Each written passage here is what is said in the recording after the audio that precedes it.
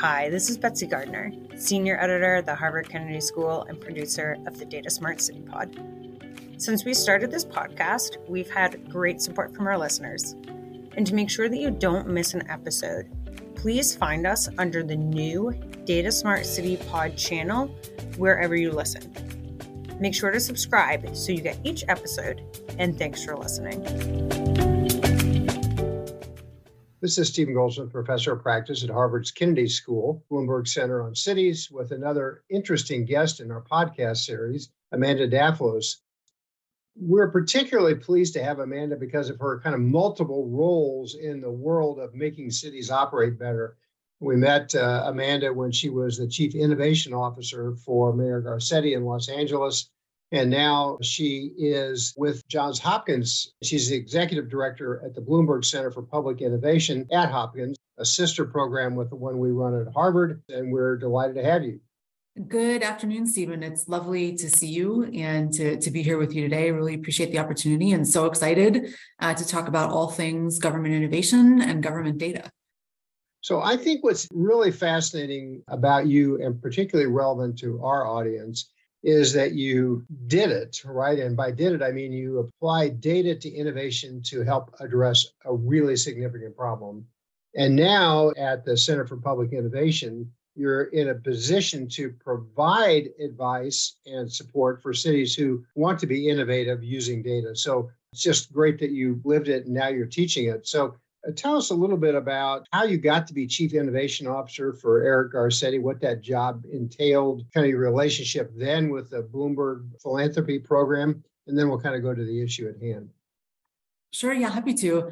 My career has been spent mostly in government transformation. So I've had the opportunity now for a little bit more than close to 25 years to be working in the business of helping government really think about problems and address resident issues in a concrete way, using data, using sort of all the tools of innovation.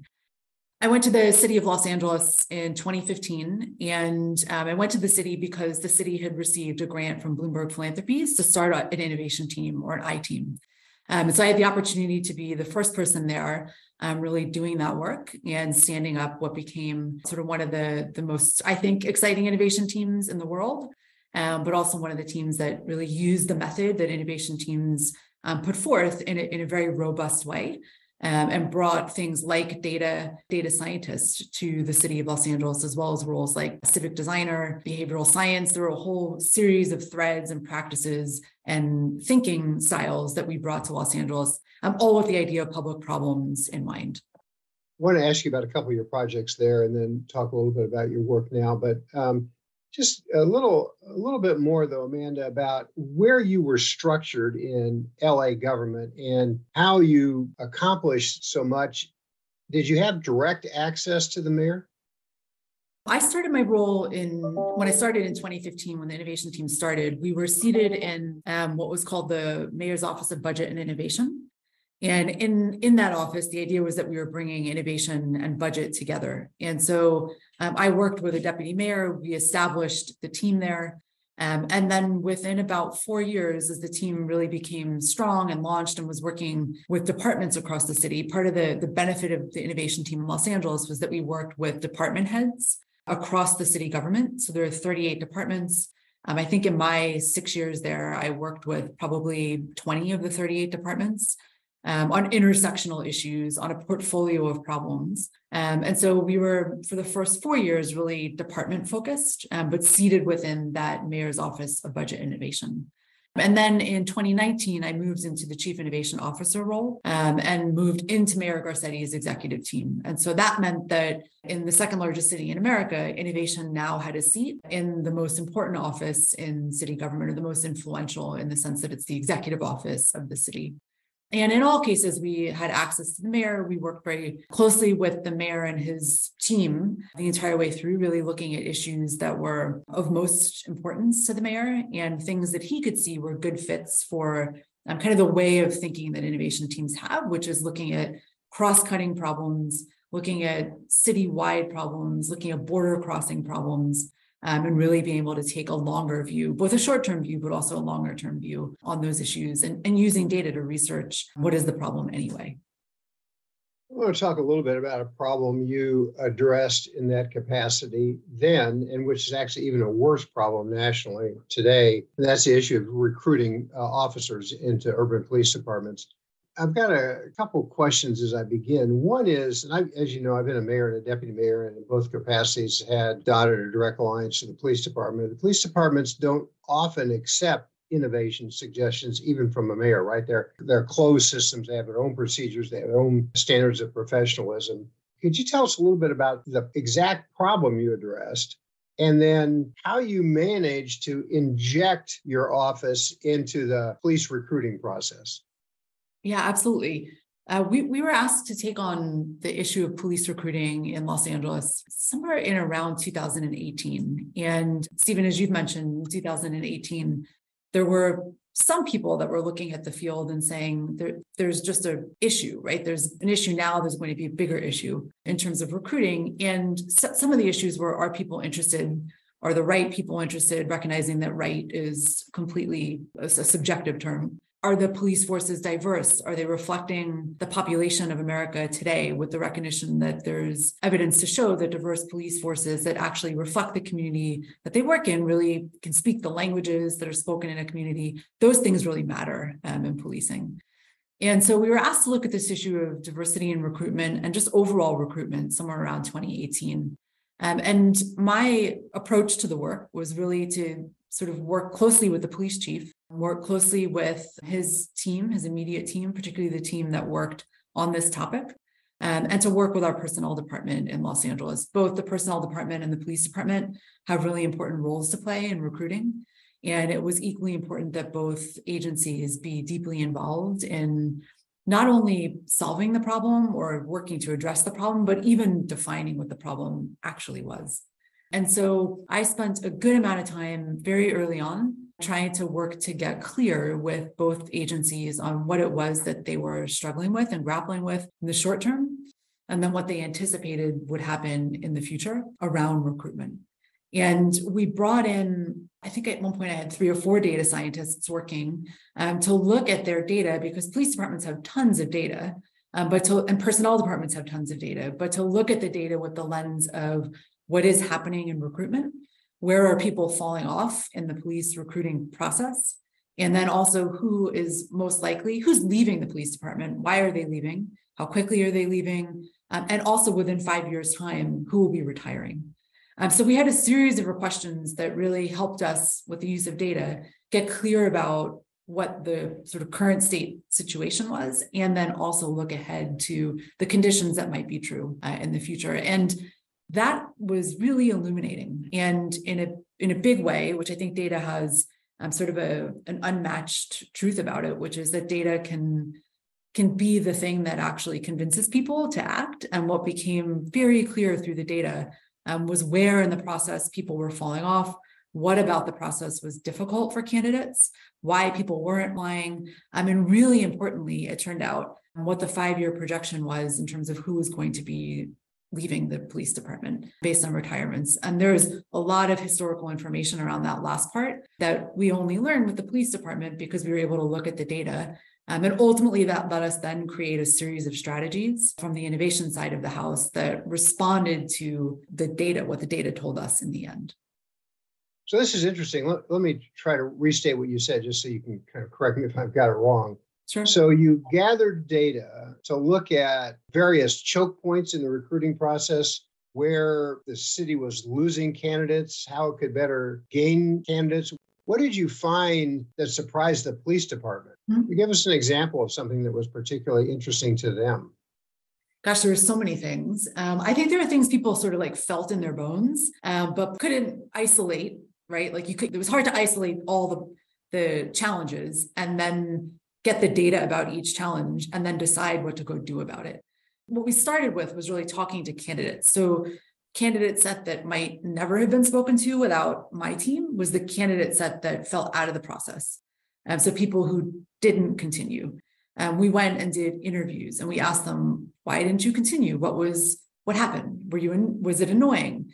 Were there better salaries in other places, right? There was a whole sort of lore about better salaries in other nearby places like Glendale or Pasadena. Some of those things are true. That's always going to be true. It doesn't matter if it's Los Angeles or Denver or any other city.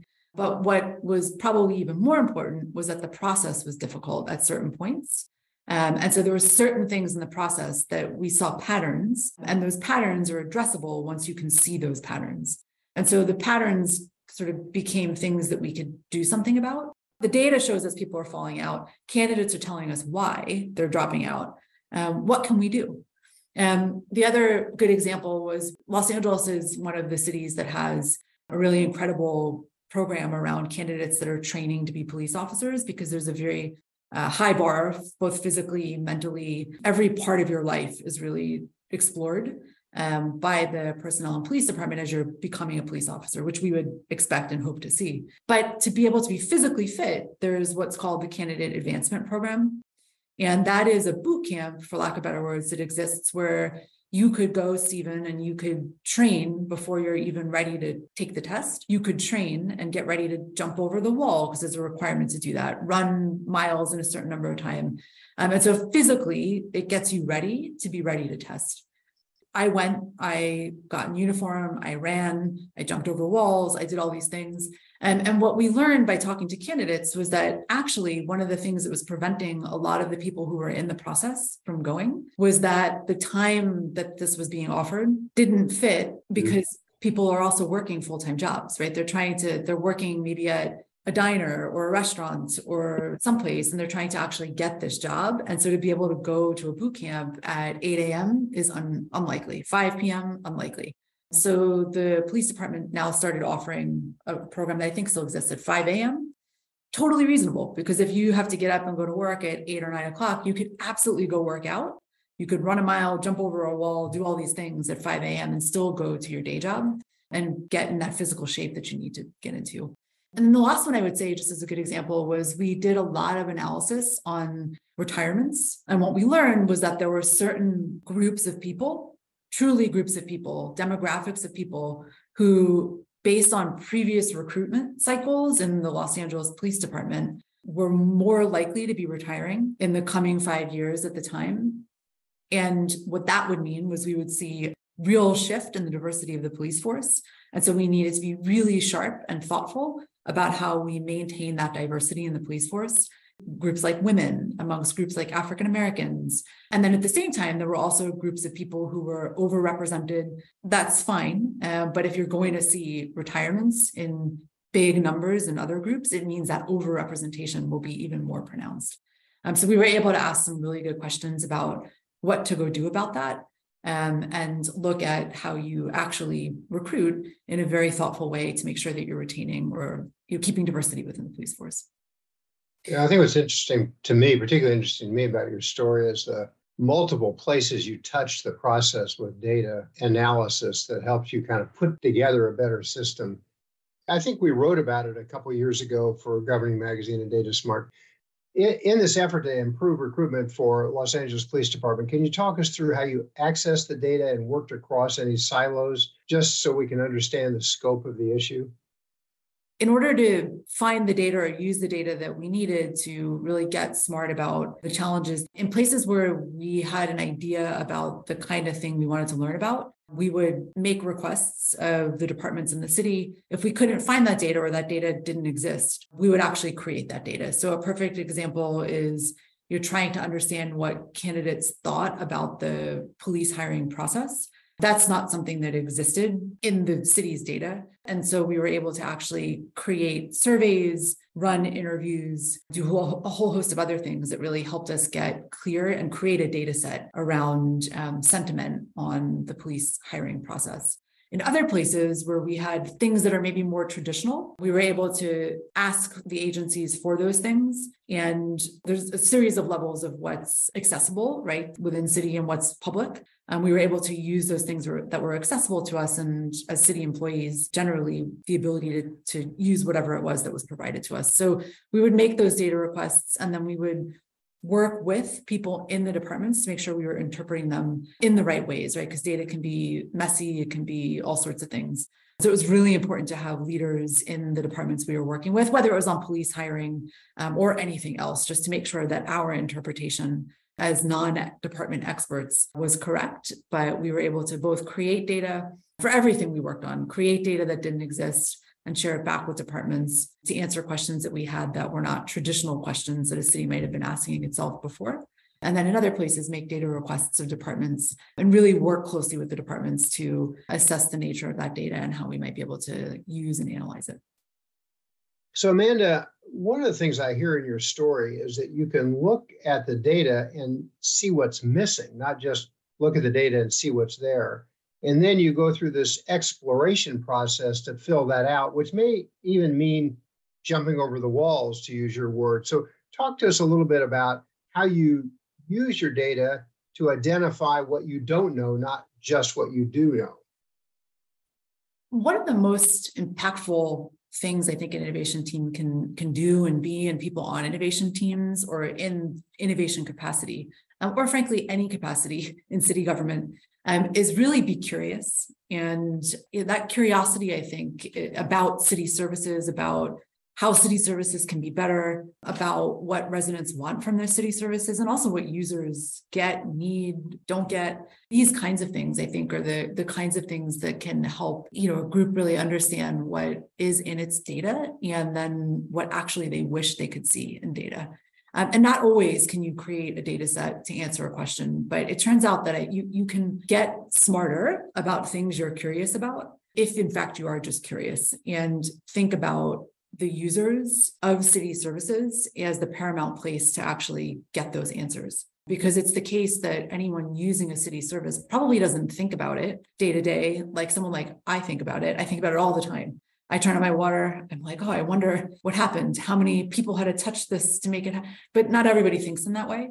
But I think groups that are really focused on innovation, the pure curiosity about the way city services work, how people experience them, how they should be experienced is a way to get to this question of what are we missing? And if you know what you're missing, you can also figure out the chances of getting at least enough information to know something, if not a lot of information to be declarative about why something is true. So there's lots of different ranges of what you can get. But it's always a great idea, I think, to both be curious and think about the people who use a thing and how you get more information about that thing from them. Excellent. Let's jump forward now to your job at Johns Hopkins for Bloomberg. What did you learn in LA that is particularly important in your current work for cities at Bloomberg? Gosh, I mean, I learned a lot of things, obviously, Stephen. I think, one of the things I've learned about innovation work, innovation in cities, is that it is really important to be invested in the people who work in a city and at the end of the day, actually know the problem better than anyone else and may never have been asked to give their ideas, may never have been asked for their data, and probably never had the sort of a level of analysis that can be done on existing city data that actually creates a pathway to solutions and policy change. It is the case that most agencies and cities don't have data scientists, don't have behavioral scientists, don't have project managers. There's a skill set that sort of innovation groups or innovation people bring that, paired with pure city policy expertise, is incredibly powerful.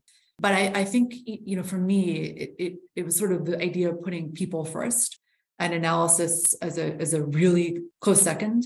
And together, the two are, I think, just create runways for a lot of innovation. It is an important balance that I think people with a lot of intentionality can do in a really remarkable way. I like your story. I was mayor so long ago that data analytics as a field didn't exist. When I wanted to gather data about better ways to pick up trash, I went out and picked up trash. Exactly. Right? Yeah. Like you're jumping over the wall, right? It's a way to understand things from the perspective of the people who are involved. So I appreciate your point. Let's close with a plug about the Bloomberg Center for Public Innovation. What is it about your current work that should be particularly important to our listeners, and what resources do you offer? The Bloomberg Center for Public Innovation is more and more every day the place to go for support on method that has to do with how you really transform the way that government works when it comes to innovation. And so we are really excited to be offering a whole host of grant programs, a whole host of training programs, and just day-to-day support from a research and academic perspective to government officials globally. Today, we're working in about 50 different cities globally. And we have the opportunity to do that through a wide variety of programs that are all accessible, of course, on our website. But we believe fundamentally in the opportunity for government to really meet people where they're at and lift up the voices of government officials in that exercise of transformation.